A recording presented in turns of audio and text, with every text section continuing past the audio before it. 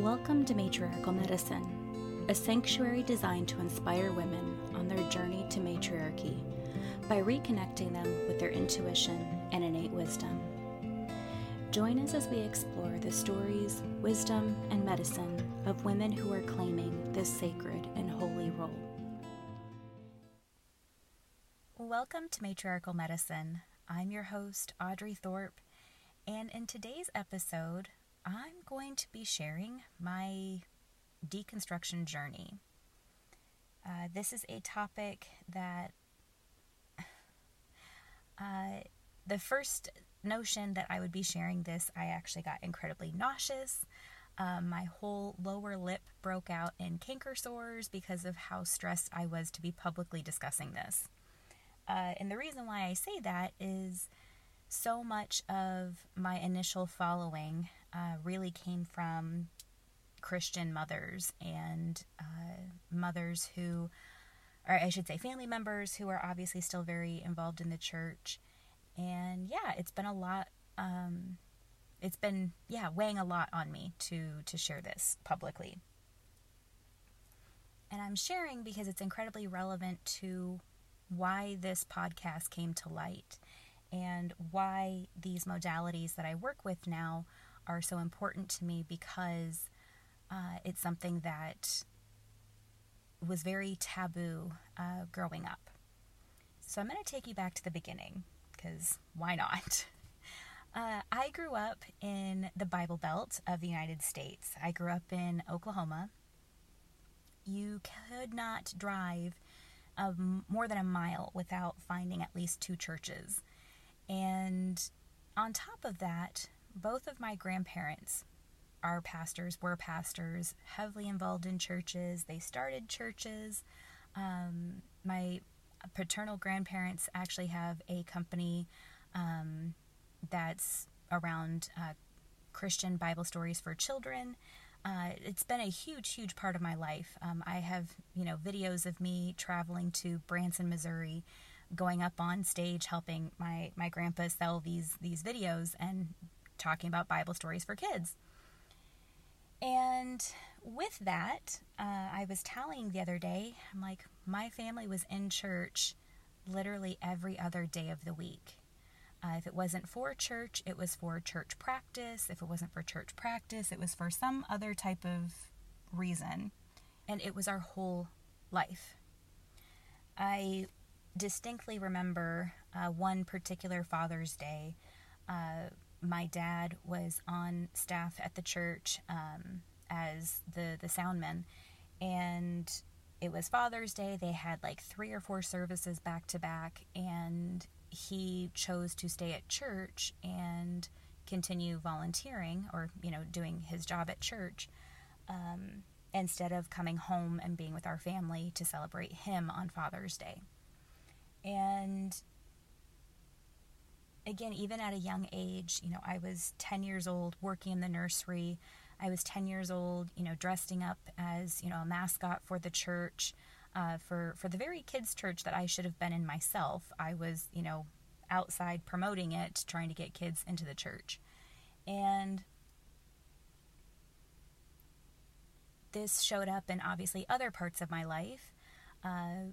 I think if you grew up in the 90s and had a similar upbringing, we weren't allowed to listen to secular music. So, while my friends were listening to the Spice Girls and the Backstreet Boys, I was listening to Stephen Curtis Chapman, and my husband and I both, reminisce about the pop group Rays all the time.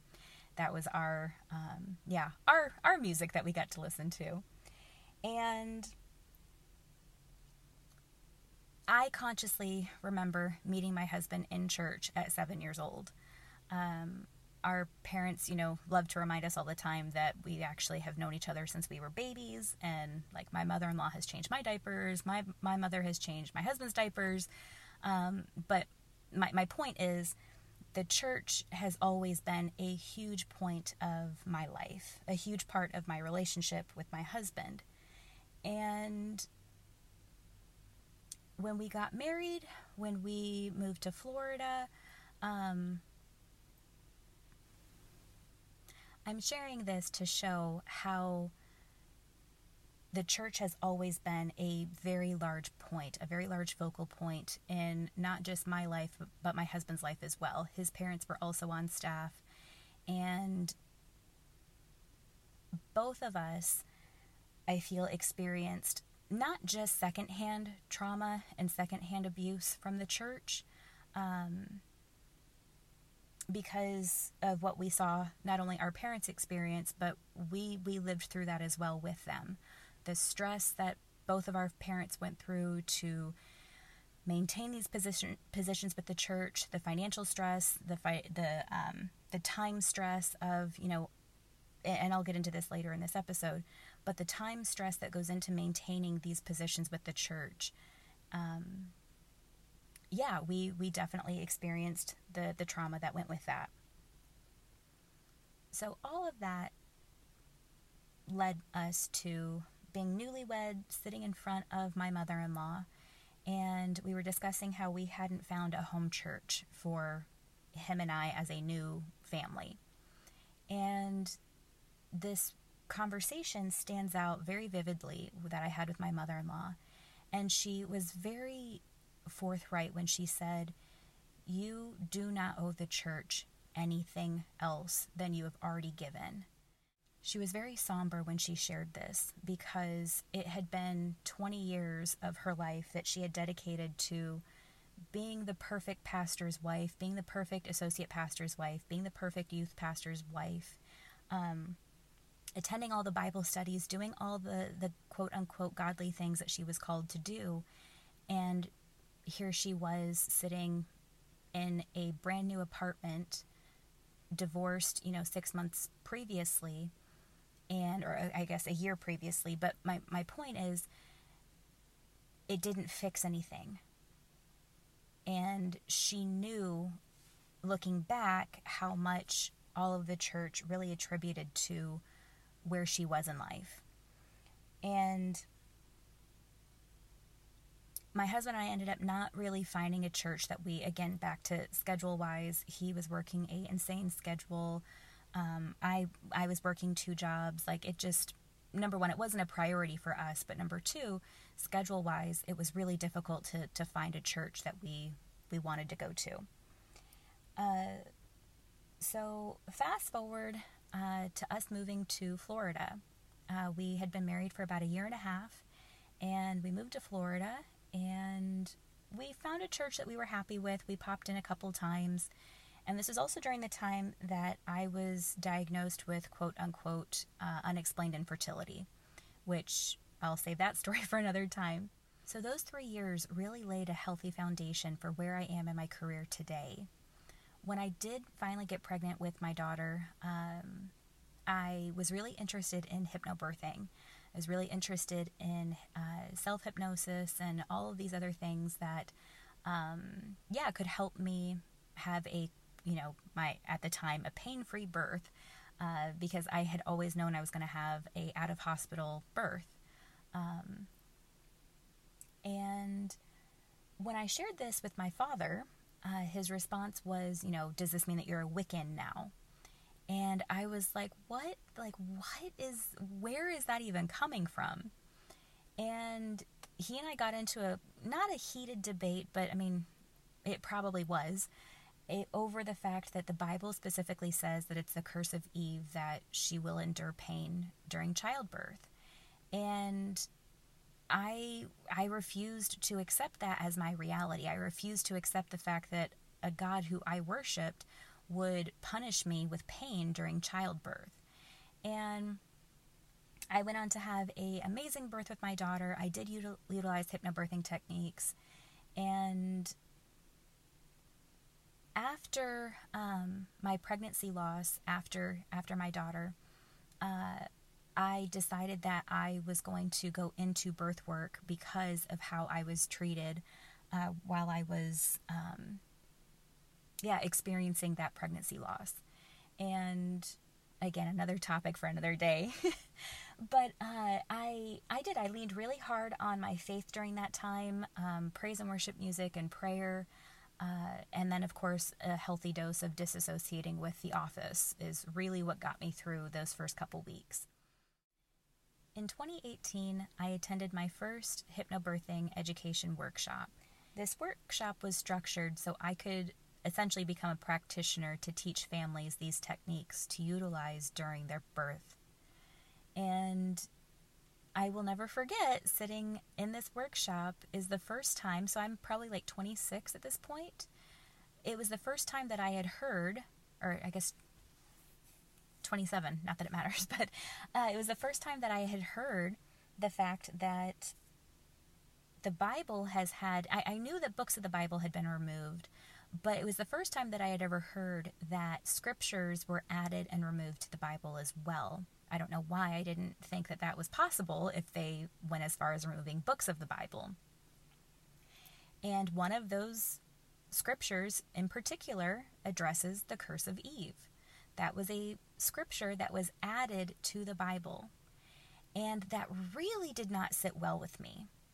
And I kind of just sat with that and kind of mulled it over, but I didn't really start pulling at threads until 2020. So during that workshop, there was a couple other women who had mentioned a few books that I could, read up on as far as obstetrical care, the history of midwives, the history of nurses, and the history of witches. And, I had all the resistance in my body over the name, the label witch. Like, oh, no, that's witchcraft, not touching it, not looking at it, not this, not that. And my husband and I ended up going on vacation a couple months after that. And I put one of those books that was recommended to me. I'll have it linked in the show notes. But I bought the book and I took it and read it on the beach. And my eyes were just blown open at the history that I was never taught, the history that I didn't know about. And just the history of organized religion, specifically Christianity. And it wasn't until 2020, when I was pregnant with my son, that I really started to dive into this. I started listening to other practitioners who had been in birth work for a while and who were a lot more knowledgeable than me when it came to the history of birth work, the history of birth keepers, of autonomous midwives, of lay healers, and again, just the deep, deep wounding that not just the feminine has gone through, but the masculine has gone through as well because of organized religion. And finally, after the birth of my son, I finally started to realize, because again, he was born in, summer of 2020, and that was, when everything was going on in the world with COVID, and it was blatantly clear to me that there was no separation between government and church, and there absolutely should be. And with that, how the church is literally just, especially in the United States, how the church is a direct extension of the government. And as we've seen played out with this, the government is not for the people like it's, supposed to be, specifically in the United States. So that was when I started to dig a little bit more and read a little more and pull at more threads. So I eventually found myself standing in front of my husband almost a year postpartum, telling him that, audibly telling him, I no longer align with Christianity. And it was a lot. He and I were already going through so much as a couple and so much grief over the past, 10 years of our marriage. It was all coming to the surface, and this just kind of played into that conversation as well.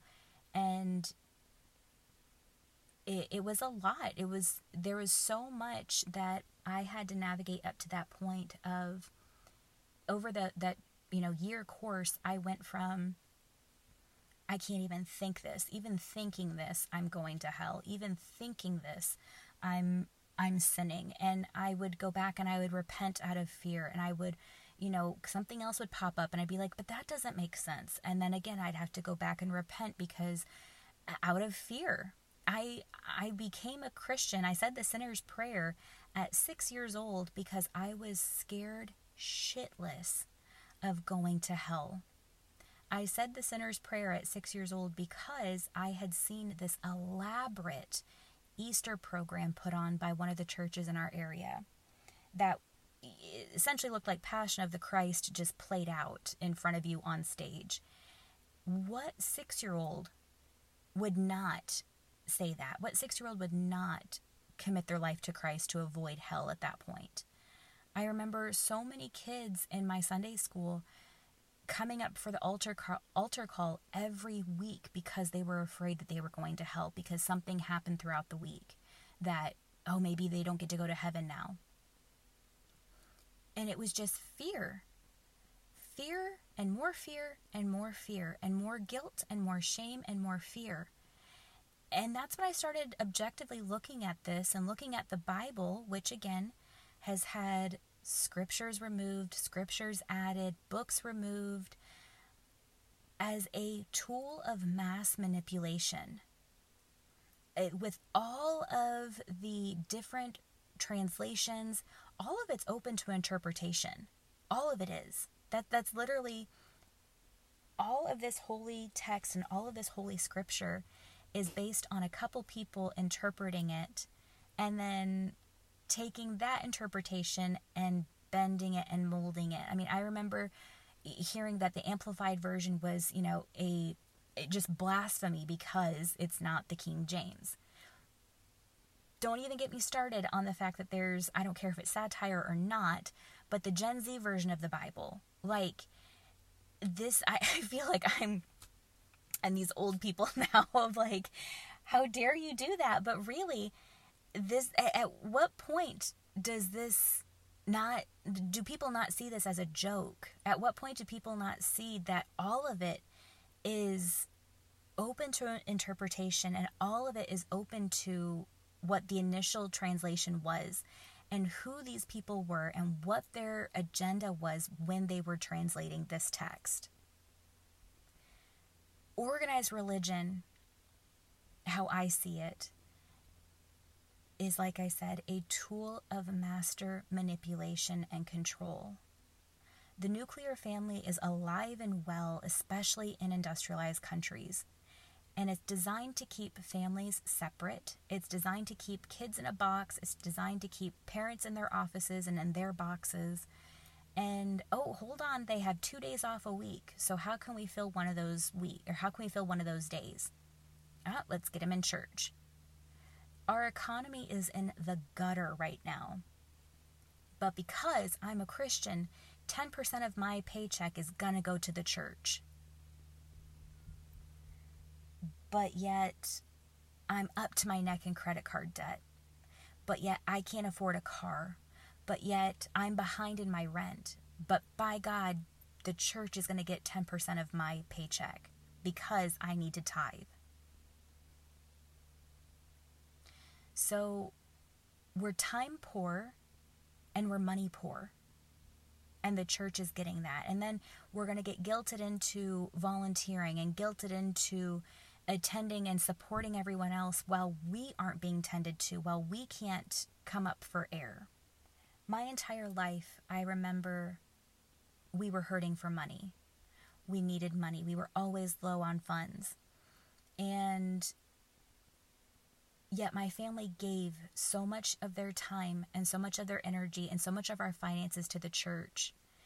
This very church that was riddled with scandals, that was riddled with infidelity, that was riddled with funds being used inappropriately. This was all in the name of building a new church building, and that church building didn't come until 10 years after my family left the church.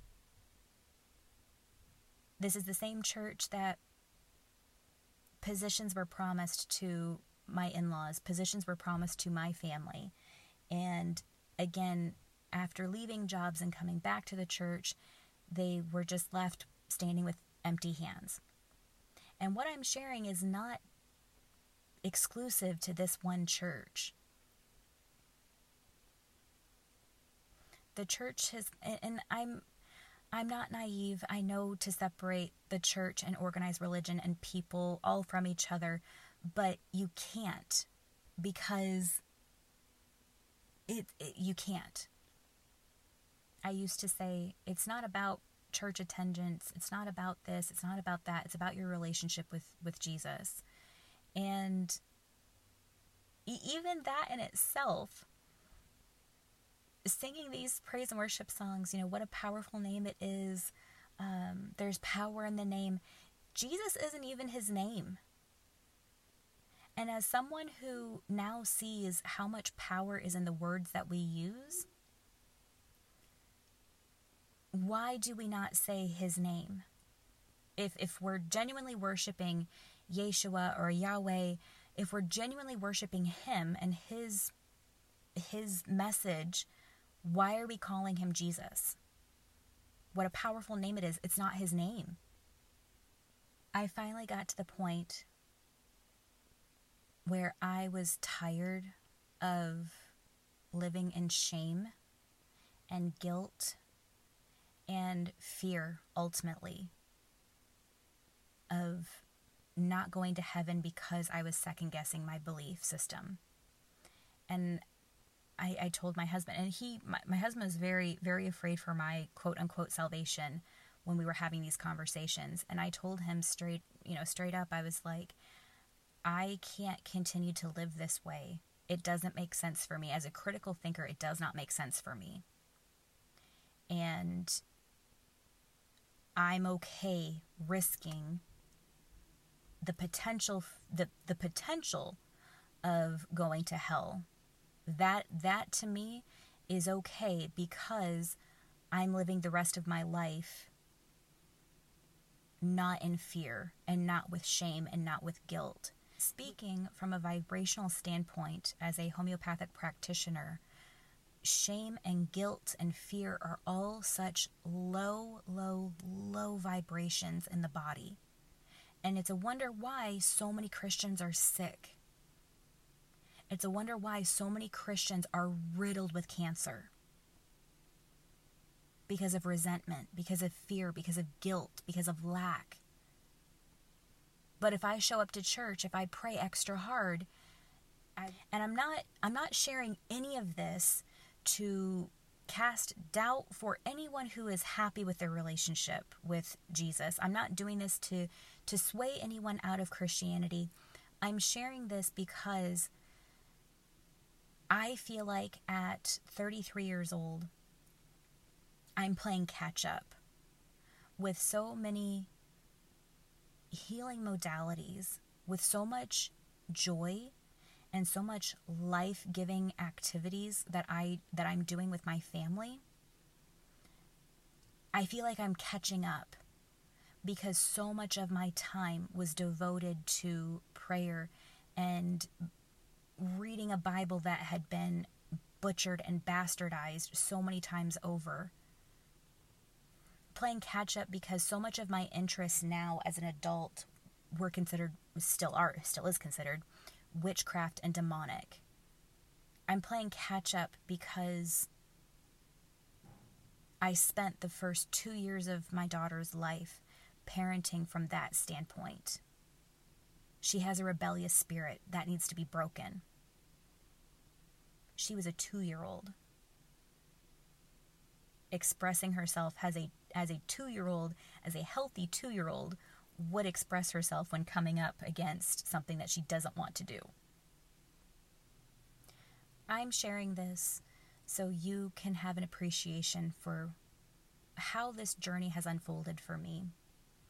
And why these stories are so important to me is because this is all powerful wisdom, powerful medicine that has been snuffed out for centuries because it's not ordained through the church. I will have multiple resources on this in the show links below because it's information that has been put out, snuffed out, hidden, and this information is deep in our bones, deep in our wombs, deep in our blood. And it's time that we remembered. It's time that we as women remembered.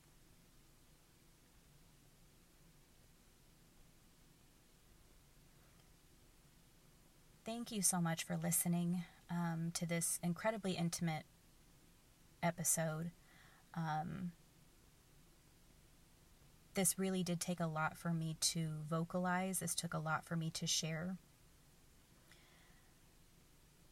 And I'm reminding myself as I'm editing, I'm reminding myself as I'm putting this together that the worst thing that can happen is a couple people don't like me anymore. And that's okay.